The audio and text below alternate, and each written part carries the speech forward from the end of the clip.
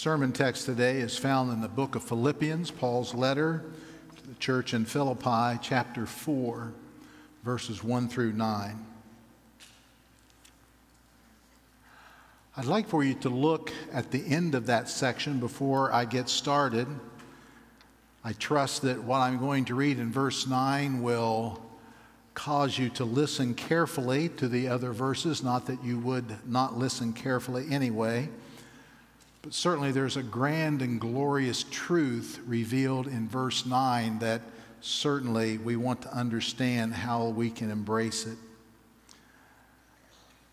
Paul would say, what you have learned and received and heard and seen in me, practice these things, and the God of peace will be with you.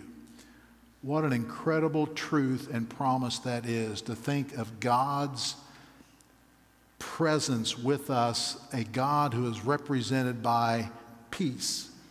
We must not only know these things that we will hear this morning, but practice them. Let's go back to verse 1, chapter 4. Therefore, my brothers, also sisters, my brothers and sisters, whom I love and long for, my joy and crown, stand firm thus in the Lord, my beloved. I entreat Euodia and I entreat Syntyche to agree in the Lord. Yes, I ask you also, true companion, help these women who have labored side by side with me in the gospel, together with Clement and the rest of my fellow workers, whose names are written in the book of life. Rejoice in the Lord always. And again I say rejoice. Let your reasonableness be known to everyone. The Lord is at hand. Do not be anxious about anything, but in everything, by prayer and supplication with thanksgiving, let your requests be made known to God. And the peace of God, which surpasses all understanding, will guard your hearts and your minds in Christ Jesus. Finally, brothers and sisters, whatever is true, whatever is honorable, whatever is just, whatever is pure, whatever is lovely, whatever is commendable, if there is any excellence, if there is anything worthy of praise, think about these things. What you have learned and received and heard and seen in me, practice these things, and the God of peace will be with you. Our Father, we are so grateful for your word. We are grateful that as we read it, that we can trust in it, we can rest in it. Father, give us ears to hear. Holy Spirit, open our eyes that we can see this truth. We would also ask, Holy Spirit, that you would enable us to practice these things, to do your will. I pray, Father, that we would find that strength from you through our union with Christ in the gospel, that we might be able to do these things for your honor and for your glory and for our good.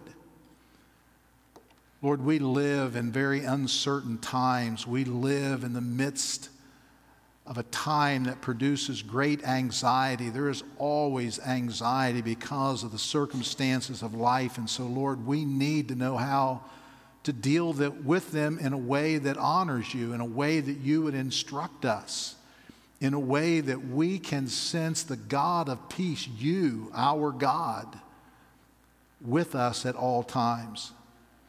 And so, Lord, I pray that you would enable me to speak well this morning, plainly, clearly. Holy Spirit, again, we ask that you would teach and open eyes. Lord, might you be honored and glorified and exalted through the ministry of the Scriptures this day. In Christ's name, amen.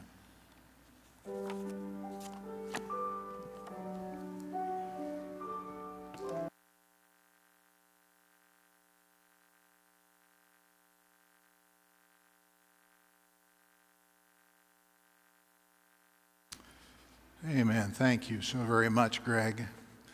If you're familiar with those gospel songs that Greg played, you have the core of the message this morning. I need thee, O Lord, I need thee. Turn your eyes upon Jesus and amazing grace.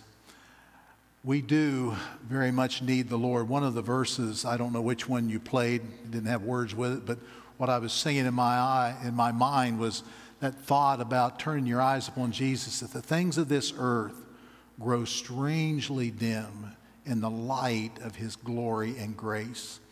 That is the message that Paul is pressing upon us this morning through this text in Philippians. The importance not of trying to escape tribulation, but understanding how to deal with tribulation. Not to escape the anxieties of the world by some futile means, but rather recognizing that as we focus upon God, that he indeed can give us that peace that passes all understanding. A few weeks ago, Jason approached me knowing he was going to be out of town today. I hope you'll pray for Jason. He has done such a good job in leading us through these days. He logs many hours and thinking how we can best serve the church. And so I certainly appreciate the privilege of being able to serve with him. But a few weeks ago, he asked me if I would speak today.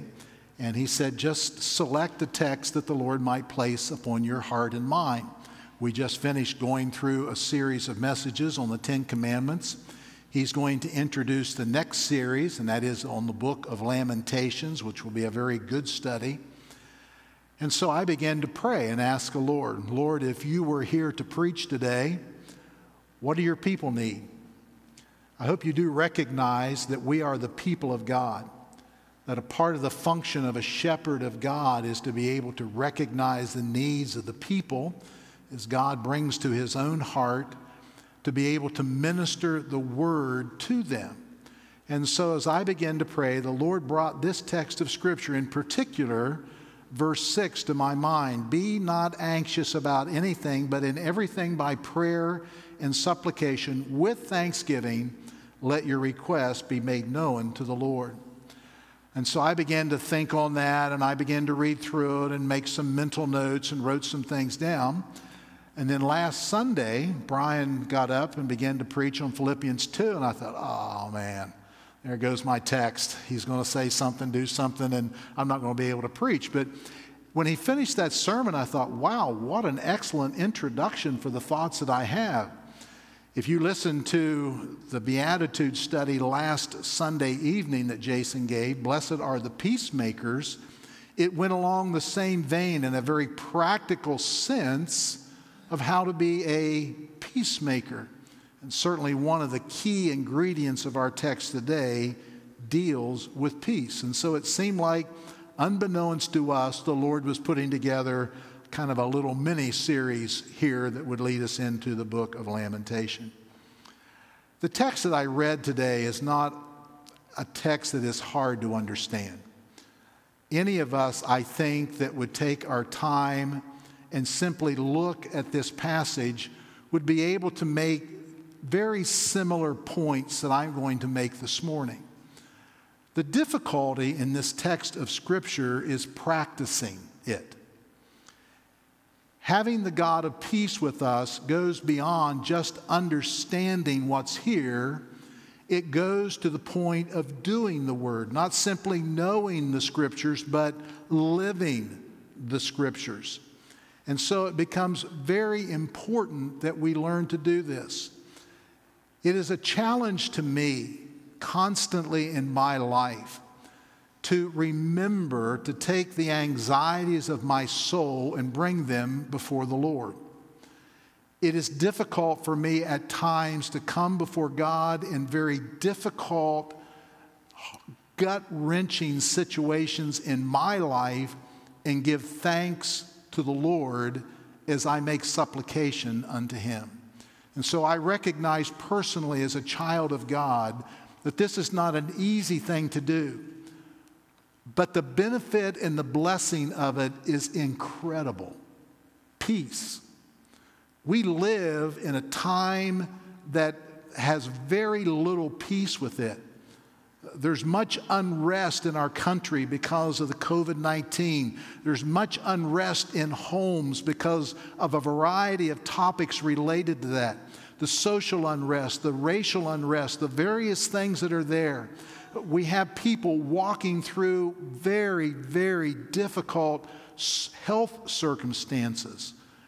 Things that we cannot understand, and they just grind at us and they pull at us and they create such anxiety in us.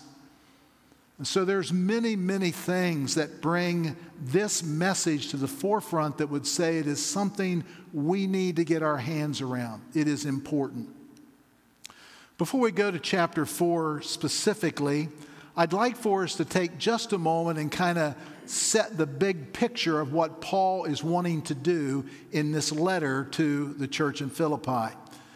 Brother Brian last week did just a little bit of this, but I'd like to kind of add to that. And not that you would remember everything that he would say. I'm sure you don't remember much of what happens week after week. It's a cumulative effect of what God does in our heart. In the ESV Study Bible, it says this about the theme of the letter to the church in Philippi. The chief theme of Philippians is encouragement. Paul wants to encourage the Philippians to live out their lives as citizens of a heavenly colony. You remember last week, Brian talked about working out your own salvation, and he said probably a better way to think about that is living out our lives. That God is working in us and we live those truths out in the midst of the people in which we find us. And so the ESV Bible is saying Paul's theme here is encouraging us to live out these truths by a growing commitment to service to God and to one another. The way of life that Paul encourages was manifested uniquely in Jesus Christ, in particular, chapter 2. And it says it was also evident in the lives of Paul, Timothy, and Epaphroditus. The main things, if you would read this letter, I think that you will find that Paul is encouraging the people to do. In verse 25 of chapter 1, it kind of goes along with what Randy said in our call to worship this morning and our reflection upon the catechism. I know that I will remain and continue with you all for your progress and joy in the faith. It is important that we are growing in our faith. It is important that we have a joy in our faith. It is important that we be a people who are growing, not by leaps and bounds always, but by making some approach to growth in our Christian life. And Paul said, I want to encourage you to grow. Secondly, he says in verse 27, only let your manner of life be worthy of the gospel of Christ. It is important that the people around us, that our spouse, our children, people in our neighborhood, people that we work with, people in our community, the people that we rub shoulders with, recognize the gospel of Jesus Christ at work in our lives. That the gospel is not just something that is spoken in a church service to bring souls to Christ, but rather it is something that dominates our life. It is a way of life. It is living out the truth of what Jesus Christ has done for us. And when he says worthy of the gospel, that our lives would reflect the work of Christ in us. That our children would see that our spouses would see that people around us would recognize, not to our glory, but for the glory of God, the work of the gospel. In chapter 3, it says that we would glory in Christ Jesus and put no confidence in the flesh. That we would exalt in the Lord. That we would find our rest in the Lord. that God and the gospel and Jesus Christ would be core to who we are, that for us to live is Christ, that we would glory in Him and put no confidence in the flesh. We wouldn't be constantly looking for ways in our own scheming, our own understanding to deal with things. That we wouldn't look with the resourcefulness of our own mind or the strength of our character and our grit to endure certain things and get through certain things. But we would recognize that we are to bring all things to Christ, that Christ is to be central, that the gospel itself plays a critical, vital place in our lives. That's what Paul is pressing toward in writing this letter to them. He writes to them from Rome, from prison, and is encouraging them along these ways. Let's move to chapter 4, if you would, please. We find that Paul's admonitions to them, teaching to them, is grounded in his love for them, in God's care for them. It certainly is not any mystery or anything new that I would say to you and look you in the eye this morning and say to you, God does love you. God cares for you. God cares for you more than any person could ever care for you. He loves you with a love that is beyond human ability to love. God cares for you. And I hope it is no mystery to you that as a part of your pastoral staff, as a shepherd in your life, that I also love you. That I care about you. I care about the anxieties of your life. I care about your walk with God. And Paul would say to them, therefore, my brothers and sisters, whom I love you. I care about you. You're more than just someone in a seat. I care about your life. And I want to lift you before the Lord. He says, I long for you. Listen to the words of chapter 1, verse 8. Paul would say, for God is my witness, how I yearn for you all with the affection of Jesus Christ, that God is loving you through me. And God's love is pouring out in me that I love you. Certainly not to the same degree that Christ loves you, but I do care for you. Therefore, Paul is going to open up this text of Scripture that will help them understand that they can have peace. That if they practice what he is going to teach them, that the God of peace will be with them. Now we know that God is always with us. But Paul here is not just speaking about that theological truth. He's speaking about the practical reality of knowing God's peace with us at all times. And that is a tremendous, tremendous challenge. Well, what are we to practice? He gives us some imperatives here, simple commands, simple statements, bullet point type things that we are to do that will result in the God of peace being with us. Let's look at the first one here in verse 1. Stand firm thus, or continuing, stand firm thus in the Lord. To stand firm means that we stand on the character, on the accomplished works, and on the words of our triune God.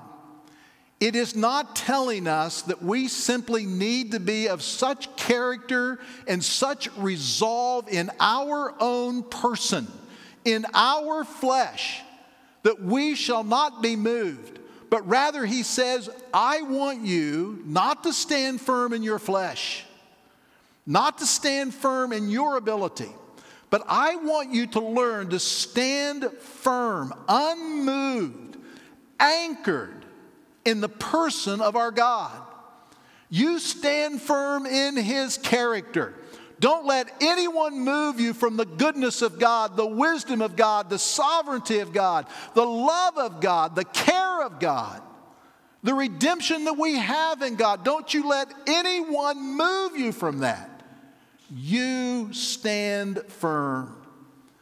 This has been a refrain that the people of God have echoed throughout all history. Listen to the psalmist in Psalm 62. A psalm that has spoken to my own soul. I have gone to this psalm over and over and over again to produce what God is wanting me to do, and that is to be firm in Him. Listen to these words. For God alone, my soul waits in silence. From Him comes my salvation. He alone is my rock, my salvation, my fortress, and I shall not be greatly shaken. For God alone, my soul wait in silence, for my hope is from Him. He only is my rock and my salvation, my fortress, I shall not be shaken. On God rests my salvation and my glory. My mighty rock, my refuge is God. Trust in Him at all times. And listen to the plea. You'll hear it in just a moment in the verse. It'll be a focus for us in verse 6. O people, pour out your heart before Him. God is a refuge for us. Stand firm in the Lord. Anchor your mind, anchor your heart in the person and works and promises and words of our God. If you will do that, God will give you peace. God will allow you, even in the most difficult circumstances, to recognize something that will keep your heart and keep your mind. He will give you something that is supernatural, His peace. Stand firm. Secondly, in verse 2, there are two women in the church, Euodia and Syntyche. I'm sure there are many, many women in the church, but these two particular women, Paul is writing this letter back to the church and he addresses them. These are godly women. These are women that were deeply respected among the body of believers there in the city of Philippi and the church in that city. They were people that Paul loved. They were Christians. Their names were written in the Lamb's Book of Life. They labored in the gospel. They stood side by side with the Apostle Paul. If you know anything about Acts 16 and what happened in the city of Philippi, you know that there was great conflict as the gospel went forth. But these women were there with Paul in the promotion and proclamation and the living of the gospel. And so they're godly women. No doubt their hearts unified on truth. But there was a rift between them. Paul does not expose what it was that they were battling about, what they were disagreeing upon. Only that it had come to the point that it was bringing harm to the church. And so he asked a person, not named in this letter, to go and help these women.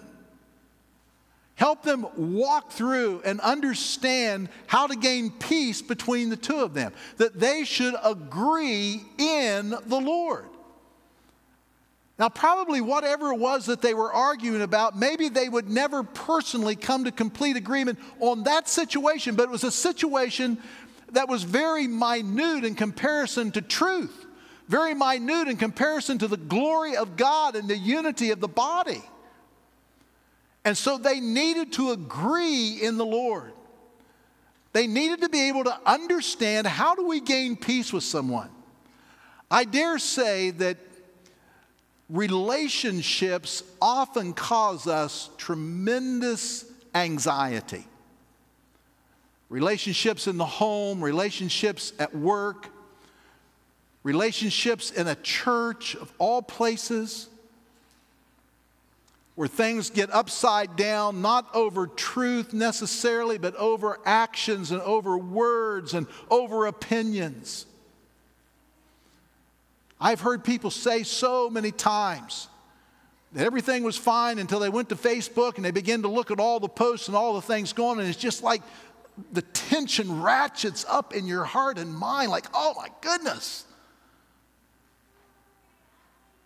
I got to defend this. I got to do this. I got to do this. I got to do the other.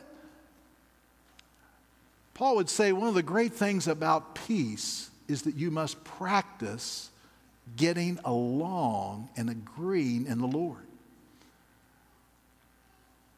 You must do what we've been talking about in the Beatitudes.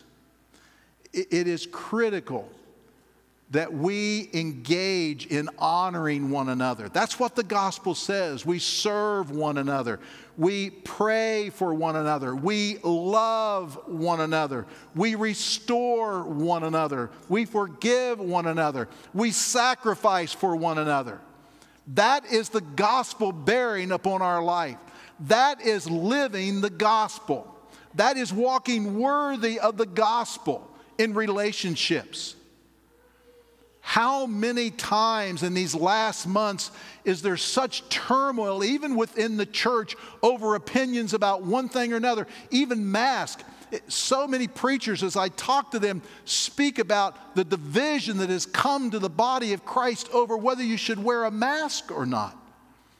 And I'm not saying you shouldn't have an opinion, but I am saying that that is a very, very silly thing to bring disagreement and a lack of harmony and driving peace from people's hearts. And Paul would say that we must practice these things. It isn't enough to know them. It isn't enough to quote them. We must do them in order to have the peace that God would call us to have.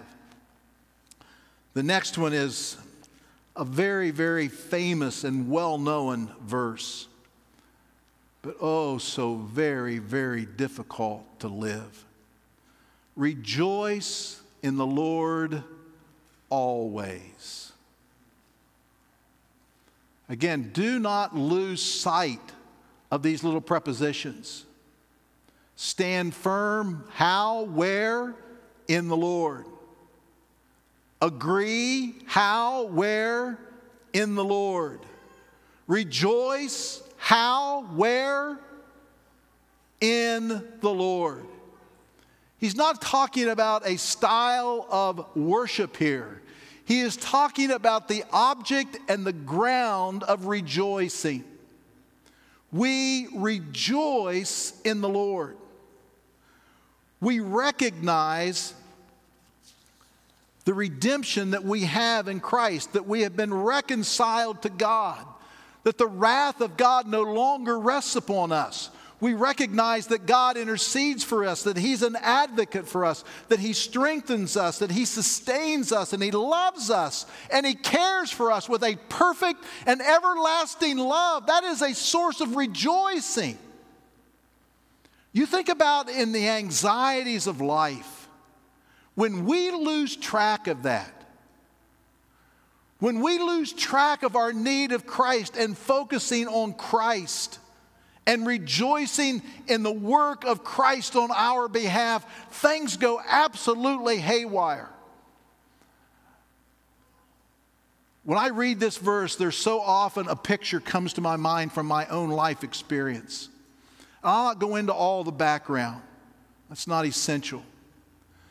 But I was going through a very difficult time in my life, something that just would overwhelm me, and I could not get it out of my mind. And I began to practice what he's talking about there, that when I would go down that pathway, I would begin to think about the blessing that was mine as a person to know Christ, the blessing that was mine as a husband to have a wife that followed Christ, to have children that knew Christ, to have grandchildren that at that point knew the Lord,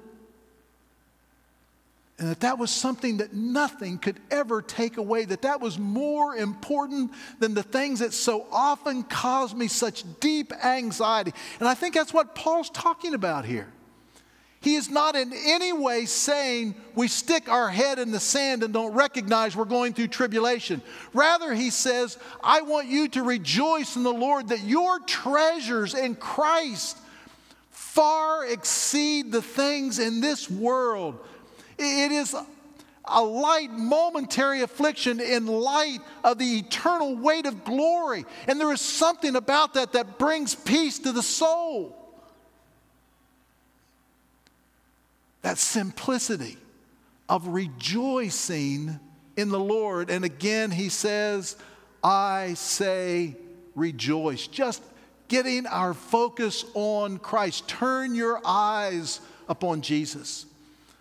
The prophet Isaiah, God tells him, he says, comfort ye my people. As chapter 40 opens up, he continues on and he tells him, go up into a high mountain and cry aloud to the people of God. What did he cry out? What did he say to them? What was the message to bring them comfort? It was simply this: behold your God.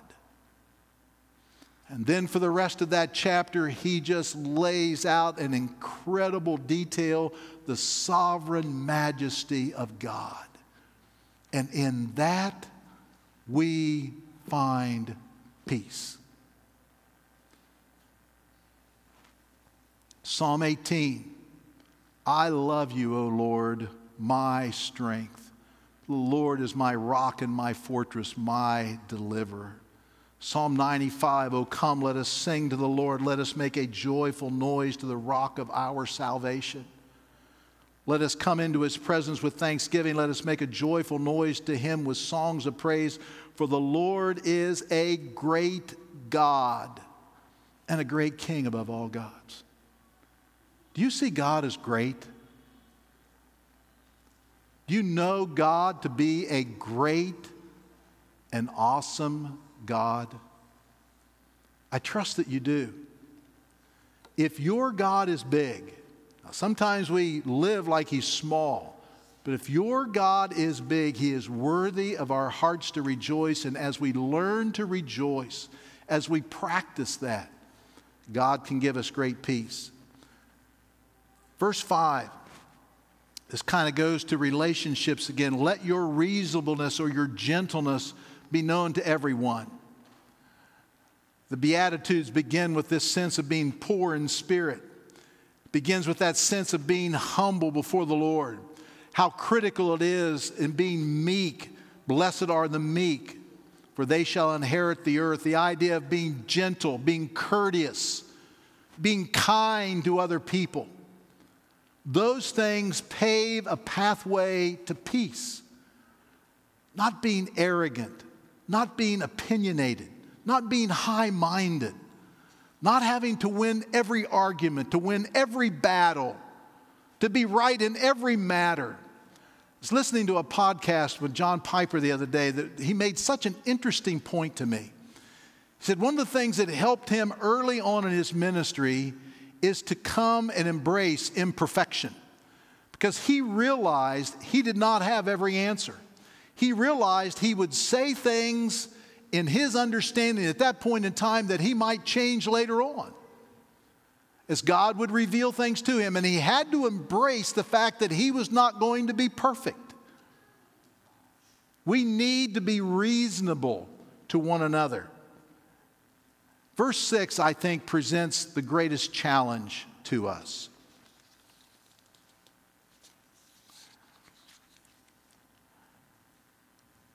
Do not be anxious about anything.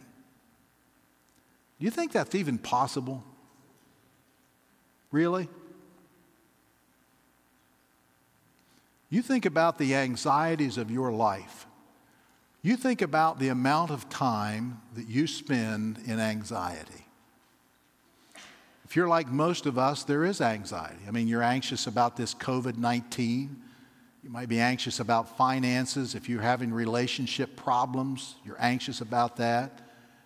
If there's someone that you know and love that's battling incredible health obstacles, Maybe you're anxious about that. You wake up in the middle of the night and that's the first thing that grabs your soul, and you're anxious about those things.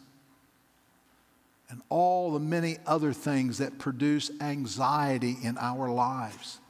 And yet Paul would say to us, do not be anxious about anything, but in everything by prayer and supplication, with thanksgiving, let your requests be made known to the Lord, and the peace of God will be a result of that. How do those two things, how do they measure up? This idea of prayer and the idea of peace. Let me share some things that God has taught me on this that I think are gathered from the Scriptures, have accumulated in my mind. They're not earth-shaking, but I think they'll be helpful. You listen. It is imperative that we take time and quiet our souls to genuinely cast our cares upon the Lord and lift up our petitions before the Lord. This is something that cannot be hurried and it cannot be shortchanged. One of the things I think that is easy for us to do is to think about a situation without really praying about a situation. To pray is that tangible act where we take an anxiety, we take a care, we take something that is resting in our soul, and we take that and we do what Peter says, we cast that upon the Lord. We take that care and we say, God, I am leaving this with you. You love me. You care for me. You are wise. You are good. I'm standing firm in the character of God. I'm not wavering from that. I'm going to take this anxiety and I'm going to bring it to the Lord. And we're going to take our time to think that through. We're going to take our time and mentally think through lifting and casting that care before God. And who God is. And what God has done. And the result of that can truly be peace. And we need to do that with thanksgiving. I have struggled in certain prayers that I have lifted, certain anxieties of my soul, to lift that before God and to give Him thanks. Not only for who He is, but for what He is doing in my life. And I struggle with that at times. I don't want that. I never asked for that. I'm anxious. It's eating me alive. God is saying, you come and you take your time and you mentally in your heart take that and cast it on me. Whether you have to do that on your knees or whether you can do that somewhere, but make sure you take time and visually see that take place. Secondly, we must come to a place where we can genuinely, as I just mentioned, give thanks to God for who He is and what He does. We must be still and know that He is God.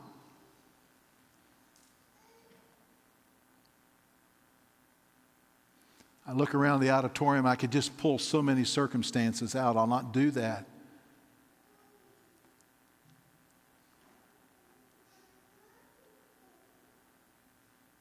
Sometimes it is just hard to reckon that. And yet it is absolutely critical for us to have peace. We must rejoice in the Lord. We must be able to give thanks to God. And there has to be something that would drive that. The last thing, we must come to a place where we are at peace with God's sovereign plan and purposes for our life. Recognizing His ways are not always our ways and that He is working something far greater than we can often know. That's just so easy to say. I mean, it sounds good. We believe in the sovereignty of God. But when you are wrestling through real life anxieties, that is not always easy to embrace. But that is what we must practice in order to have peace. It's hard for me sometimes to think about God working. I can't see it. In my little life, I can't see anything there. But God, in His infinite wisdom, is working something. And I must stand firm in that. That's where I must sink my heart. I must rejoice in the Lord. And I must believe in Him to the extent that I do not worry, but rather bring those things before Him. Peace. Peace is simply harmony. It is harmony with another person. Peace with God is that enmity of our sin and the wrath of God being taken away in the cross of Christ. The peace of God is that ability to reconcile our heart to the working of God. It is that peace that passes all understanding. Listen to Carson. This is a rather long quote, but I think it's helpful. Sometimes when you're studying, you read something and you think, well, that's really what I was thinking, but the guy says it so well that I don't want to try to recreate it. I want to give him credit for what he's saying. And this whole section is really, really good. So listen carefully as I read.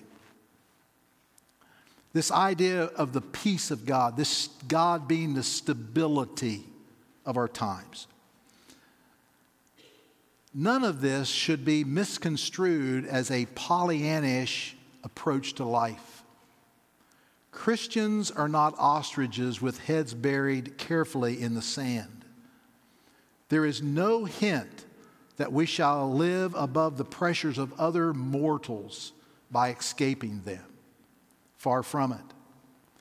It is precisely in the context of the pressures we all must endure that we find our rest in God.